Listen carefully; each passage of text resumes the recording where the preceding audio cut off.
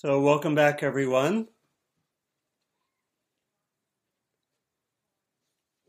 The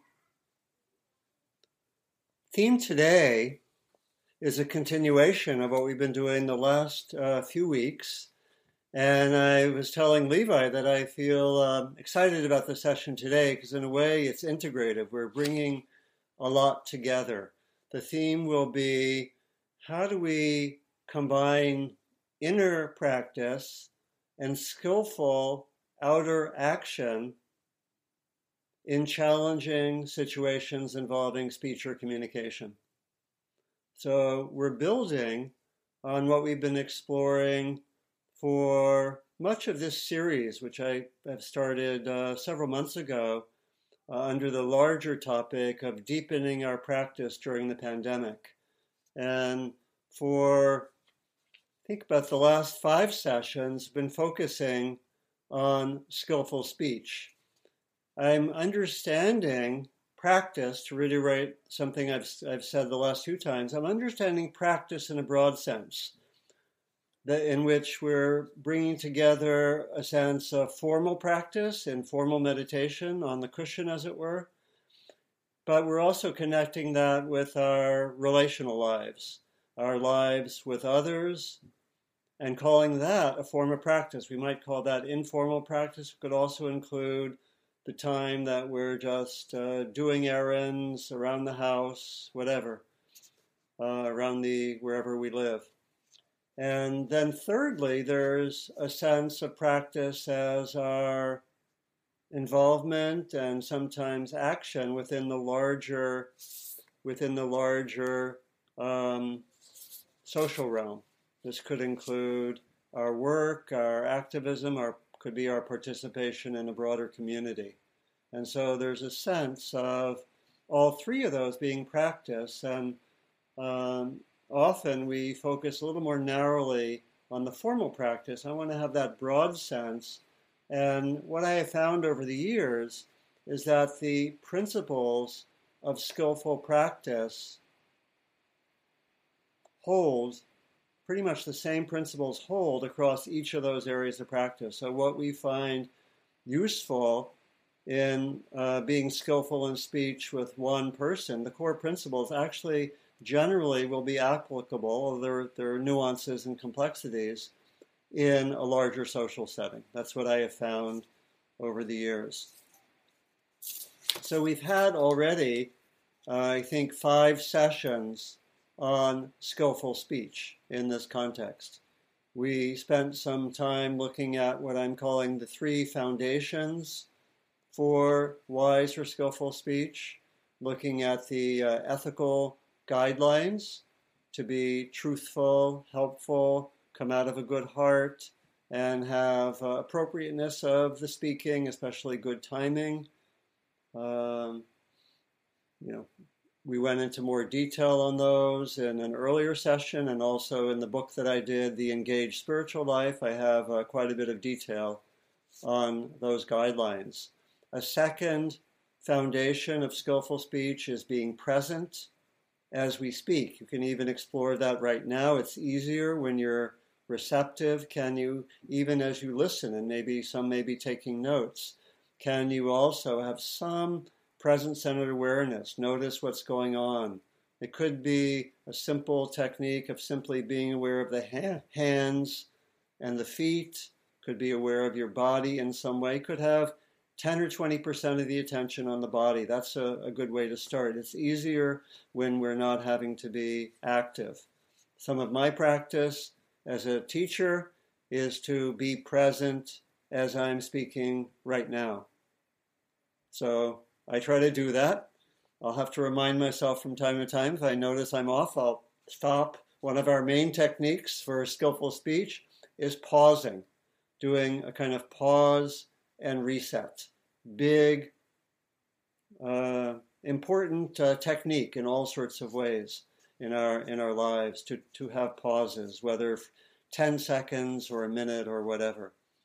And we also, thirdly, looked at empathy as a foundational capacity. And I was thinking of empathy as an explicit practice We can also see it more in the psychological literature as a innate capacity, but I like to think of empathy as an explicit practice, because as we've seen in some of the explorations of empathy, if empathy is an innate capacity, it's not necessarily that the information that we have about, let's say, another person's emotions or the meaning of their thoughts and so forth, can be misused. We can be empathic, but also manipulate people. And the example I've given often is of some politicians can know what people are thinking and feeling and use that knowledge for manipulative purposes.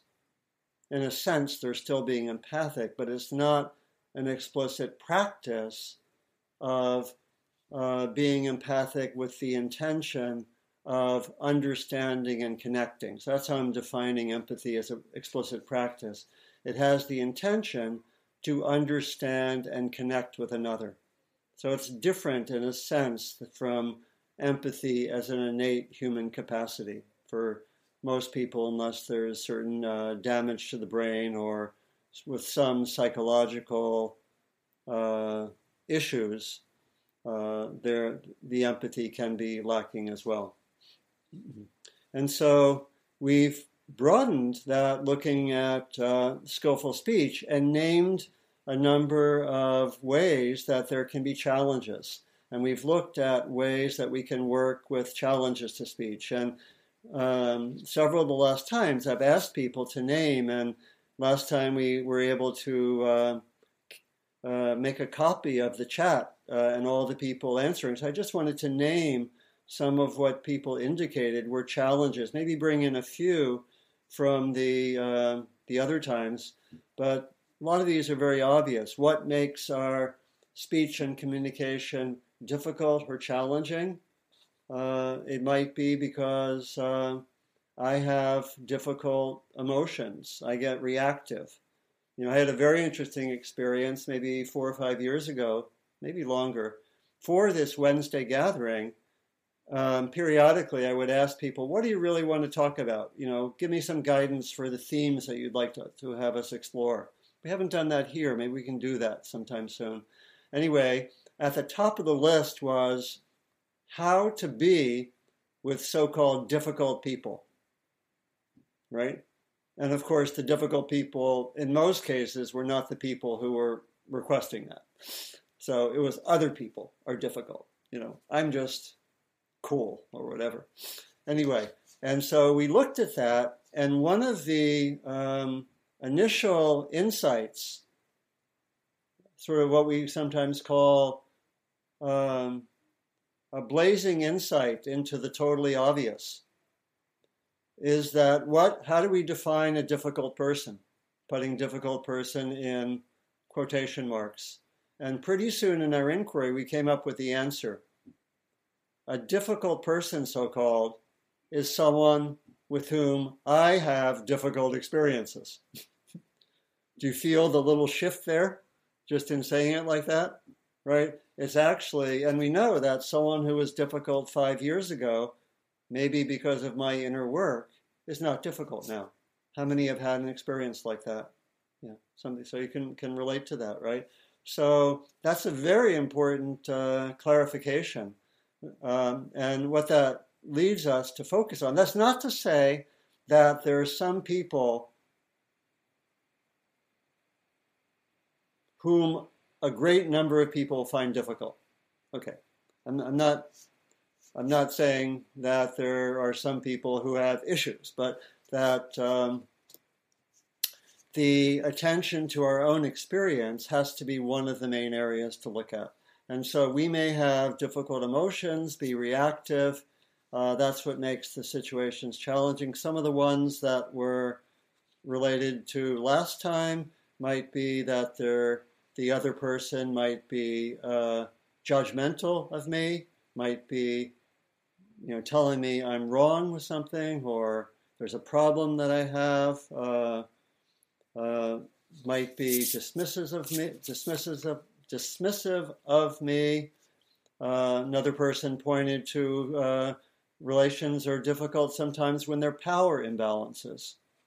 When I talk with someone who's in a authority role with me, a boss, or could be other kinds of power imbalances. For some people, actually speaking skillfully in public can be hard because of the challenges of speaking publicly. And I don't know if I mentioned last time, I think I have some memory, I might have, that I grew up somewhat introverted. And the first time I really gave a public talk, I was in my 20s, I think. I was in graduate school and I was giving a talk at like some minor conference or something, and I was sitting there, and my knees were shaking such that they would move back and forth like that. I had never seen anyone do that, but it was happening with me. I was so nervous with the situation. So public speaking can be hard sometimes when we think, oh, I quote unquote, I feel ambushed, right? We're having just this normal conversation, so-called, and all of a sudden, wham, something happens. That can be difficult. How do we recenter ourselves? When we think that someone is misinterpreting what I'm saying.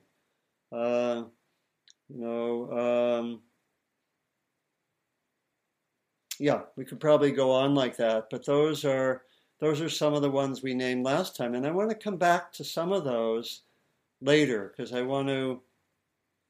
what I'd like to do today is to have a more integrative sense of how, with challenging speech situations, we combine inner resources along with skillful ways to speak. That's the focus today. We'll do some exercises. I may, if there's time, even do a role play or two, which I haven't done role plays on Zoom, but it should be easy. Okay, so that's what I want to focus on. So in one of the earlier sessions, I gave 8 guidelines for skillful speech when things are difficult. And I'll just mention these without going into much depth. The first is clarify one's intentions. And this is where a pause can often be helpful. Or when you know that a situation might be difficult, let me formulate my intention before I even go into the meeting or the session or the discussion. Is my intention to get my way? Is it to understand? Is it to connect? And so forth. Secondly, the second and third are what we covered last time. This is more for a longer term challenge that we have. Do the inner work that arises in the challenges. So this might be to take some time separate from the actual discussion to do inner work with my own anger, reactivity, sadness, anxiety, and whatever there is. Last time we looked particularly at anger and anxiety or fear. And we can do this in a variety of ways. We named them last time. Sometimes if the experience is fresh, we just meditate and the experience comes right up. And we can work with it using mindfulness and inquiry, can bring in, loving kindness, compassion practice. The inner practices can be very vital. We can also sometimes deliberately bring up the material and work with it in an inner way. And of course there are many other ways we can work with the inner material. And we named some of them last time, including working at the level of the body, working with the judgmental mind, doing different practices. Some we might work with, a friend, a helper, a coach, a therapist, whatever might be helpful with some of these. So doing the inner work, and then also the third guideline. This is not in the same order I gave it a few weeks ago, but I reordered them. The third is, maybe comes before the second, is to be aware of any of our own conditioning that gets in the way of even being willing to to take difficult experiences as practice. This is to look into one's own conditioning towards, for example, conflict avoidance, which I think when we looked at that, or I had a informal show of hands, it seemed to me the majority of the people here have that conditioning. And there might be ways of doing what's sometimes called spiritual bypassing to avoid dealing with difficult situations. I'm above this, or I'll let it go. I'm spiritual. They're not so spiritual. So I'll just transcend all the difficulties, right? That could be what's called spiritual bypassing. And we looked at that some. And then the fourth through the sixth guidelines were to work with the foundations of wise speech, to work with the ethical guidelines, truthful, helpful, coming out of a good heart, good timing. Remember those. Those are crucial. Develop the capacity for presence and awareness in the midst of the challenge, the difficulty, and bring in empathy. Such a crucial practice. If we can bring in empathy, and I'll come back to that later. If we can bring in empathy to the challenge, it changes everything.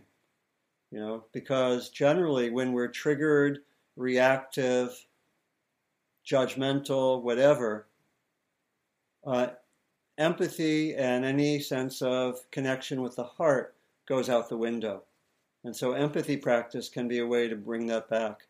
Then the seventh is a general consideration. As much as possible, this goes back really to intention, try to meet the needs of all concerned. And the eighth is kind of a guideline, is to do practice. I was mentioning earlier, do practice in role plays or do rehearsals. Ask a friend, I'm having difficulties with this person, maybe my boss.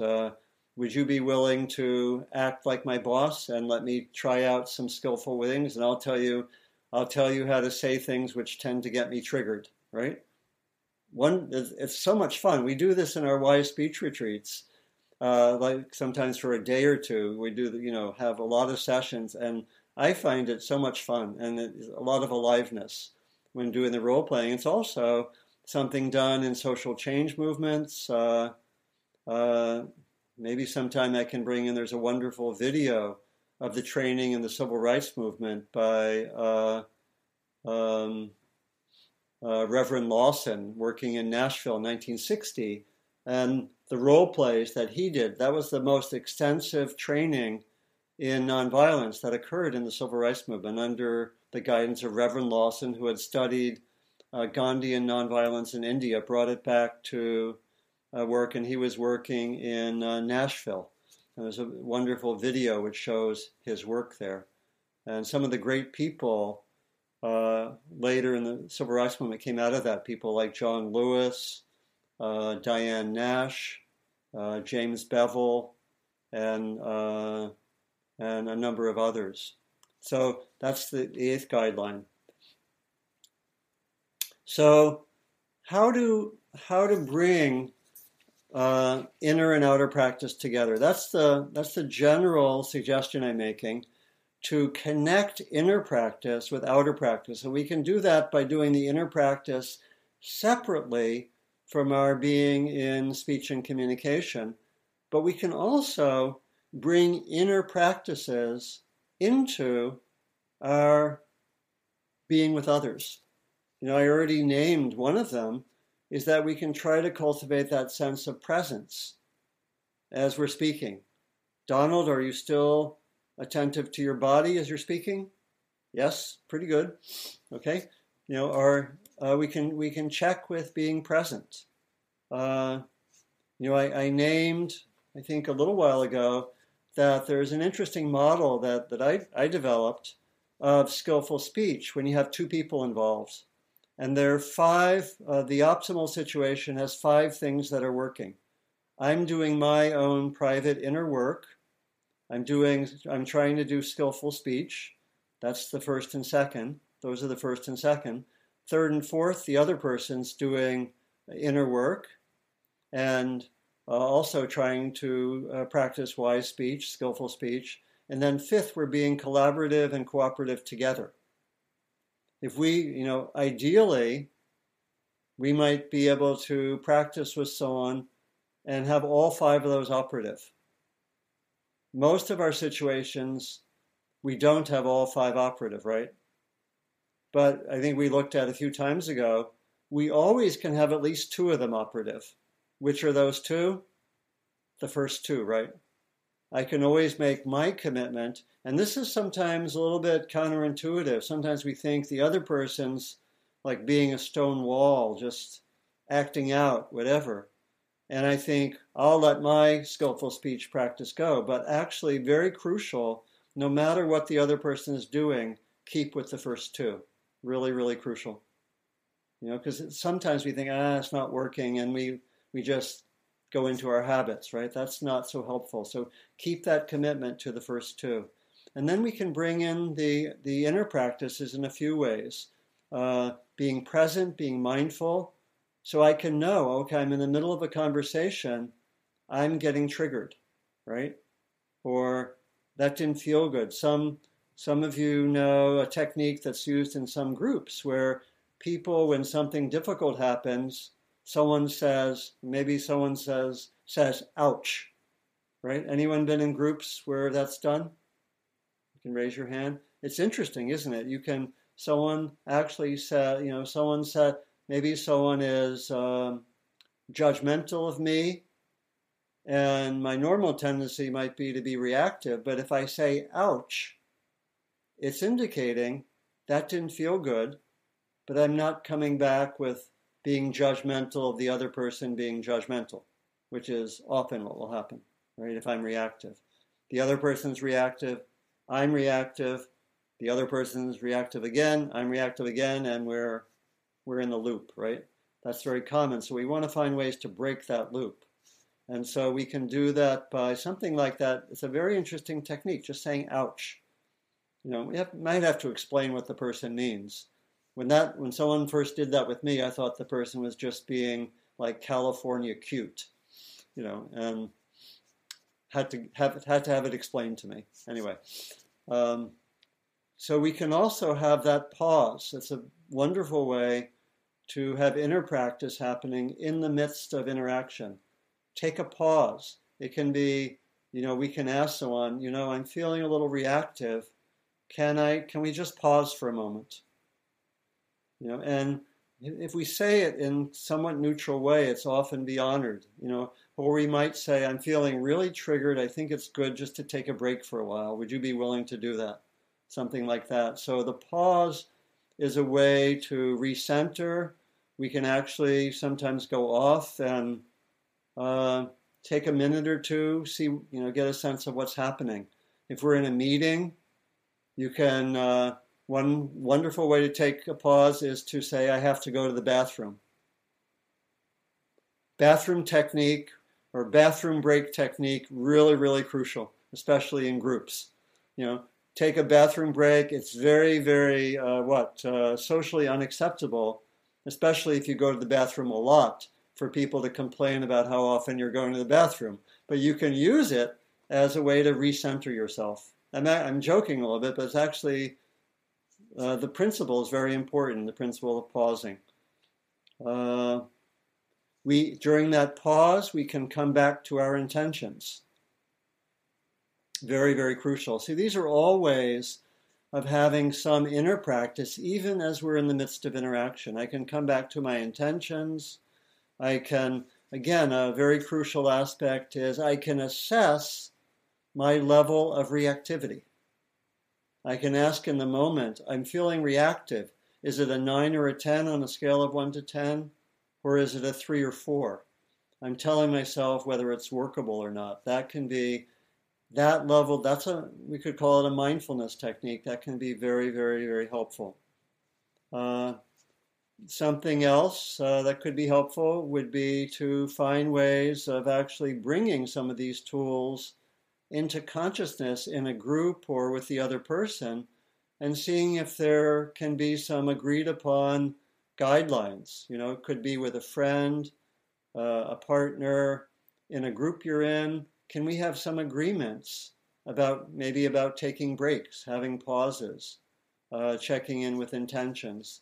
When there are agreements in groups, it can be tremendously helpful for working with challenges.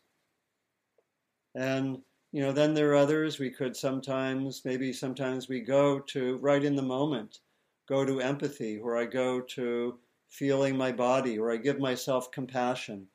When we do these practices a lot, we can sometimes bring them in on the spot for 10 seconds, and they can be helpful. This depends on having these practices going. And one other inner practice, which I think we've done once, is the using the imagination. And we can do this sometimes on the spot, or if we take a break, or outside. This is where we use the imagination. And I think when we did this some weeks ago, I imagine a wise person coming and exchanging bodies with me. And that wise person, and we can imagine, what does that wise person do or say in the situation? So again, if we do use that practice a lot, we could take a bathroom break, check in with the wise person, and come back with a great strategy. Or we can do it, if we have a day between meetings, we can do that as well. So I want to come back to empathy, and this is where we'll be using the sheet. I think in a few minutes we'll use that sheet and piece of paper that I asked you to bring. So I want to say a little bit further about empathy. This will be reviewing some of what we've done. It can be a very powerful practice in challenging situations, both on the spot and after the fact. Okay? And I want to come back to bring in some elements of the discipline of nonviolent communication. And when I teach or co-teach wise speech retreats with Orange Sofer, we integrate a lot of what I've been talking about with elements of nonviolent communication developed first by Marshall Rosenberg and developed further by a number of his colleagues. And it can be a very skillful way of working. So I'll bring in a few elements of that now. One is in difficult communications, when we're speaking with someone, we want to be careful with when we characterize, quote unquote, what happened. We want to, as much as possible, use something like neutral observation statements rather than statements which bring in a lot of interpretation. Okay? And again, this takes practice, and so we might say, rather than, when you were judgmental of me, I felt really pissed off. Is that using a neutral observation statement? Probably not. We might want to say more something like, we could quote the person, when you said this. That's neutral. That's a neutral observation. And there's a lot of skill in seeing what's neutral and what's not neutral. But generally, where there's interpretation, and particularly where the interpretation may be judgmental, that will tend to cause people to be reactive or to want to correct our interpretation. And it's not usually a skillful way to speak during the communication when there's something difficult. So we want to watch our language. And I probably could take in our retreats, we take a whole session on looking at observations. Maybe I could even give a few samples and ask whether it's a neutral observation. Okay, I'll do this.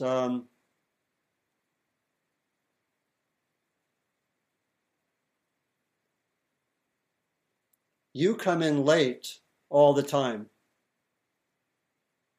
Is that an observation?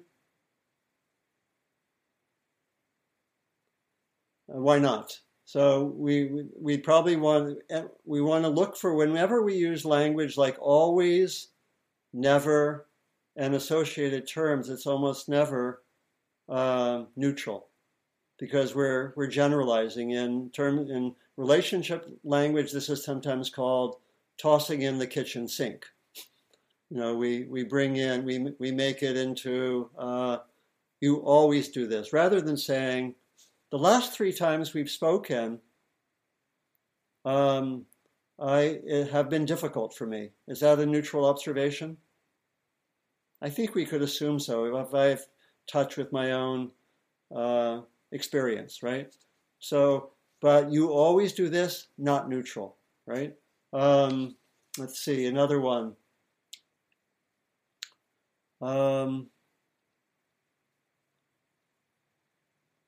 You're so messy. Is that a neutral observation? No. Okay, that was an easy one. What might be a way of making, this might be something done with children, what might be a more neutral observation? When I came into your room, I noticed a lot of papers on the floor, right? Rather than, you're so messy, right? So we want to watch the language and see as much as possible. Again, we could go into a lot of detail on this, but try to have neutral observation. And then in terms of empathy, we'll go back to the attention to what are called in nonviolent communications emotions. They actually are called feelings. I like to use the language of call them emotions, and needs. I like to use the language of what matters or our values. And so here, Levi, we could have the first screen share. And this is looking at emotions, and we want let's keep it up there for a while. And so we want to be able to notice when we're with someone else, and this is a part of the empathy practice, is to notice what the other person seems to be feeling, some interpretation, but generally we can be accurate. What am I feeling? What is the other person feeling? What are the emotions? And again, we can look at different lists and see there are a whole set of different emotions, could be under being peaceful, being angry, being sad, and so forth. We can let go of that, Levi, and come back to the group. And particularly we want to watch in our language our use of the phrase, I feel this or that. Because we can use that language, and in English there's a lot of ambiguity, because in the English language, I don't know how this is in French, in English we can say I feel, and we can either be indicating a thought, a body sensation, or emotion. How's that for ambiguity, right? And so particularly we want to look for language in which we say I feel, and we're actually bringing in an interpretation rather than a direct report of an emotion. So I can say, here are some example. I felt coerced. That's not really a report of an emotion. That's giving an interpretation. I felt taken advantage of. What we want to do when people say that is see if we can hear the emotion connected with it. I felt coerced. I felt pressured, right? An emotion connected with that might be, I felt uncomfortable, maybe, or I felt anxious. Those are emotions. We want to watch out for the use of words that actually bring in interpretations rather than emotions, both in the way we speak and in bringing empathy. And then the second area that we've looked at also is the area of needs. We can bring that second slide on now. And here we have, again, a bunch of categories. These are taken to be universally valid. These are universally valid human needs. And we distinguish them from strategies, which are the ways we try to get needs. So an alcoholic, to give an example I think I've given before, has an authentic need for peace, but uses an unskillful strategy to find peace. And we can think of a lot of ways that, and this, you can see how this will start to build empathy, because we can start to get a sense, what's the underlying need, even if the other person is being unskillful? Is there a need for peace or for efficiency? Another example might be, I might be a leader of a meeting who is, to use the judgmental language, I'm a control freak. And I try to ram through the meeting so it goes really quickly and I get done what I want to get done. I may have an authentic need for efficiency, and my strategy might be to be dominating and controlling. So we want to look out for those distinctions. And so we can see there are a bunch of meanings that come under, or a bunch of meanings or a bunch of needs that come under, on this handout, the category of authenticity, competence, physical needs, of course, for air, food, health, autonomy, acceptance, belonging in a community, understanding, and so forth. So I can let go of the slide now. And I think we did an exercise a few times ago where I spoke about something and you gave empathy to me using this practice. So the practice is tune into the emotions and tune into the needs. And I think I'll just do this for 30 seconds to remind us of the exercise. So I will talk about, I've been growing some sunflowers and having to be very strategic in relationship to the squirrels because they really like the sunflowers. And I had 6 sunflowers growing. The squirrels got 3 of them before they even were more than a foot high. And then I used a different strategy. I put netting around it. And eventually the sunflowers got quite big, got to be 5 or 6 feet high.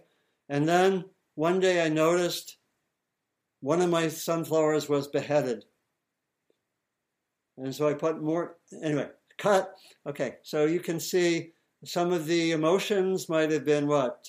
Excitement, happiness about the sunflowers, anxiety about the squirrels and the sunflower, and what were some of the needs that were there? Maybe I'm answering myself just to be efficient with the time. So what were some of the needs that I have? You can put it in the chat. Yeah, people are doing that. Safety. Safety for the sunflowers. I don't know. Maybe my own sunflower seed stock would be the need for good nutrition. I don't know. You can see where we're going with this. So here's where I want you now to take your sheet of paper. First, think of a situation in which you have had some conflict or difficulty in a speech situation with another person. The level of difficulty on a scale of 1 to 10 should be maybe in the middle, 4 or 5 or 6, not the 9 or 10. And I should say that one of the main ways that we grow in our skill with difficult speech situations is taking the low level or moderate level difficulties as our training ground. If we only go to the really difficult ones, we're actually probably not going to learn much. Go to the moderate level difficulties and actually bring these practices in. So think of a situation, 4 or 5 or 6.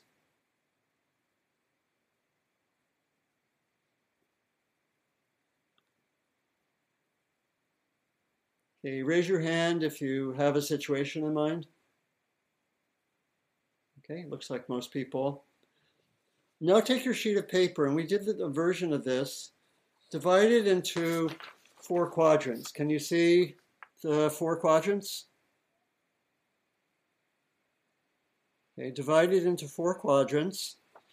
And then the 2 left-hand quadrants, you can label that those are yourself.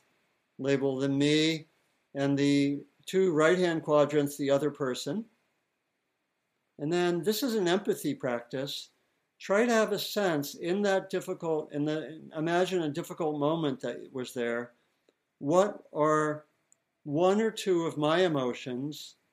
What are one or two of my needs?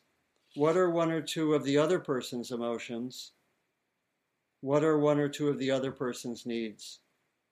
So do that right now. We'll take a few minutes.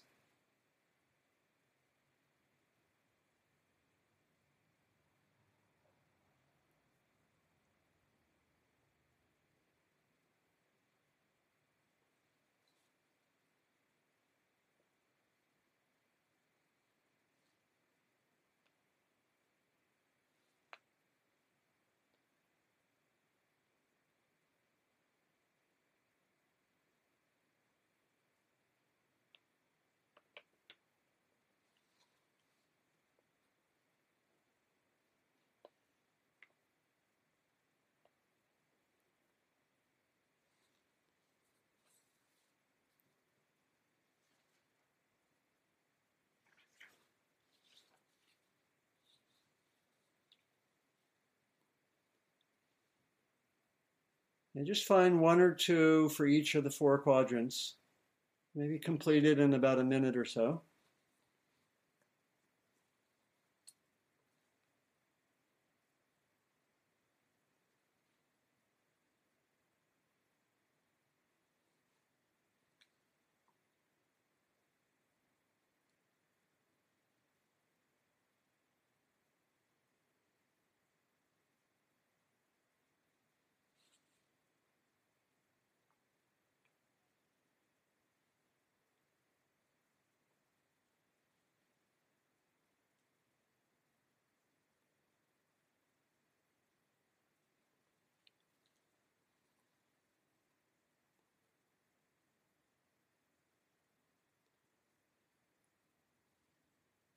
So raise your hand if you're done now, or pretty much done. Okay, let's take 15 more seconds or so. And we'll have the discussion in just a few moments. I think we'll come back to this. I want to just give a few examples of really asking how to be skillful with some of the examples that we mentioned initially. I want to tell first a story. And I'll try to tell this briefly, then I'll give a few examples. This is a true story of something from my own experience. Okay? 2 of the last 3 years, I've been invited to teach in Israel. I've gone there twice, and I've also visited in the West Bank, three trips to the West Bank as well, and got a pretty good sense of everything there. And I was invited, I was teaching retreats and giving talks, and one of the talks I was invited to teach was in Jerusalem. And I asked them, what should I talk about? And I gave them some samples, and they said, why don't you talk about being skillful with conflict? So I had, we might say, the chutzpah to have announced a talk on being skillful with conflict, which I gave in Jerusalem. Okay? There it was. And what happened during the talk, there was a young man who actually kept on interrupting me at the beginning. And I had remembered an experience which I had had several years before that I had learned from, where I was also teaching on skillful with conflict. And two people started, I wanted to present this whole approach, but two people started interrupting me, and I'm not sure I ever finished the talk, because they were questioning some of my assumptions. And I never got through. There were 30 or 40 people there, but these two people were just insisting on intervening. And after the experience, which was a difficult one, I and others discussed, well, you were actually having a conflict. Why don't you apply what you were teaching on the spot right there? Which I did not do. But I remember that experience, and it served me well in Jerusalem. So in the moment in Jerusalem, I actually, right from the start, when this guy was interrupting me, probably interrupted me 10 times, and was just hardly letting me proceed. And you could see other people were getting frustrated and not knowing what to do. And I said, the way to go here is to really connect with this guy and have empathy and try to tune in and really see what was there. And I did that a number of different times. And particularly when I did it one time, and we took a break, took some time, what's really important for you? And he felt heard, and after that, the interruption stopped, right? And it was interesting because after the talk, a lot of people said, I learned much more from how you were than what you said, right? It was very, very interesting. And so it's really empathy is such a powerful tool. That was my main tool with that, was really to empathically connect with that. It's something, if one's a teacher or leader, it's a major tool to work with when there is some kind of conflict going on in a group or in a community. And so that's one example. And I thought I'd give maybe one other example. What to do when what appear to be expressions of judgmental mind are coming towards you? We looked at this some last time, and I wanted just to say, and I think I'll close with this, that so much in these situations depends on the context. So it's very, very helpful to know what's the context. What's my relationship with this person? Do I have the basis for saying certain things? And so it's helpful to know, with someone, I think I mentioned last time, I have one friend, and we all the time we say, someone can say, that didn't feel good.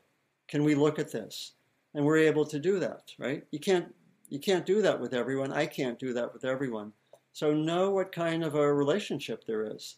Some relationships you can do that. Some of them, the other person doesn't have any sense of inner practice, right? So the context is going to change everything, and so I think clarifying the context is really important. So if someone's being judgmental towards me, with some people I could actually say, could we stop for a moment? That didn't feel good. I'm wondering what's going on with you, right? And we could do that. Another person, maybe where there's not that kind of agreement,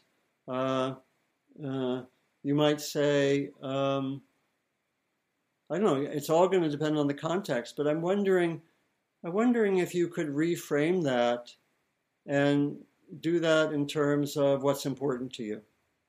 I don't know, that could be a way of working with it, right? And so that may or may not be possible, right? So, gosh, if we had another hour or two, I would do some role plays now, but why don't I just open it up to any discussion, sharing of what came up for you doing the exercise we did with empathy, anything about anything we've explored. And we have a nice chunk of time.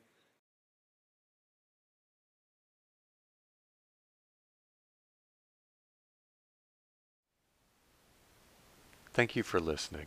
To learn how you can support the teachers and Dharma Seed, please visit dharmaseed.org/donate.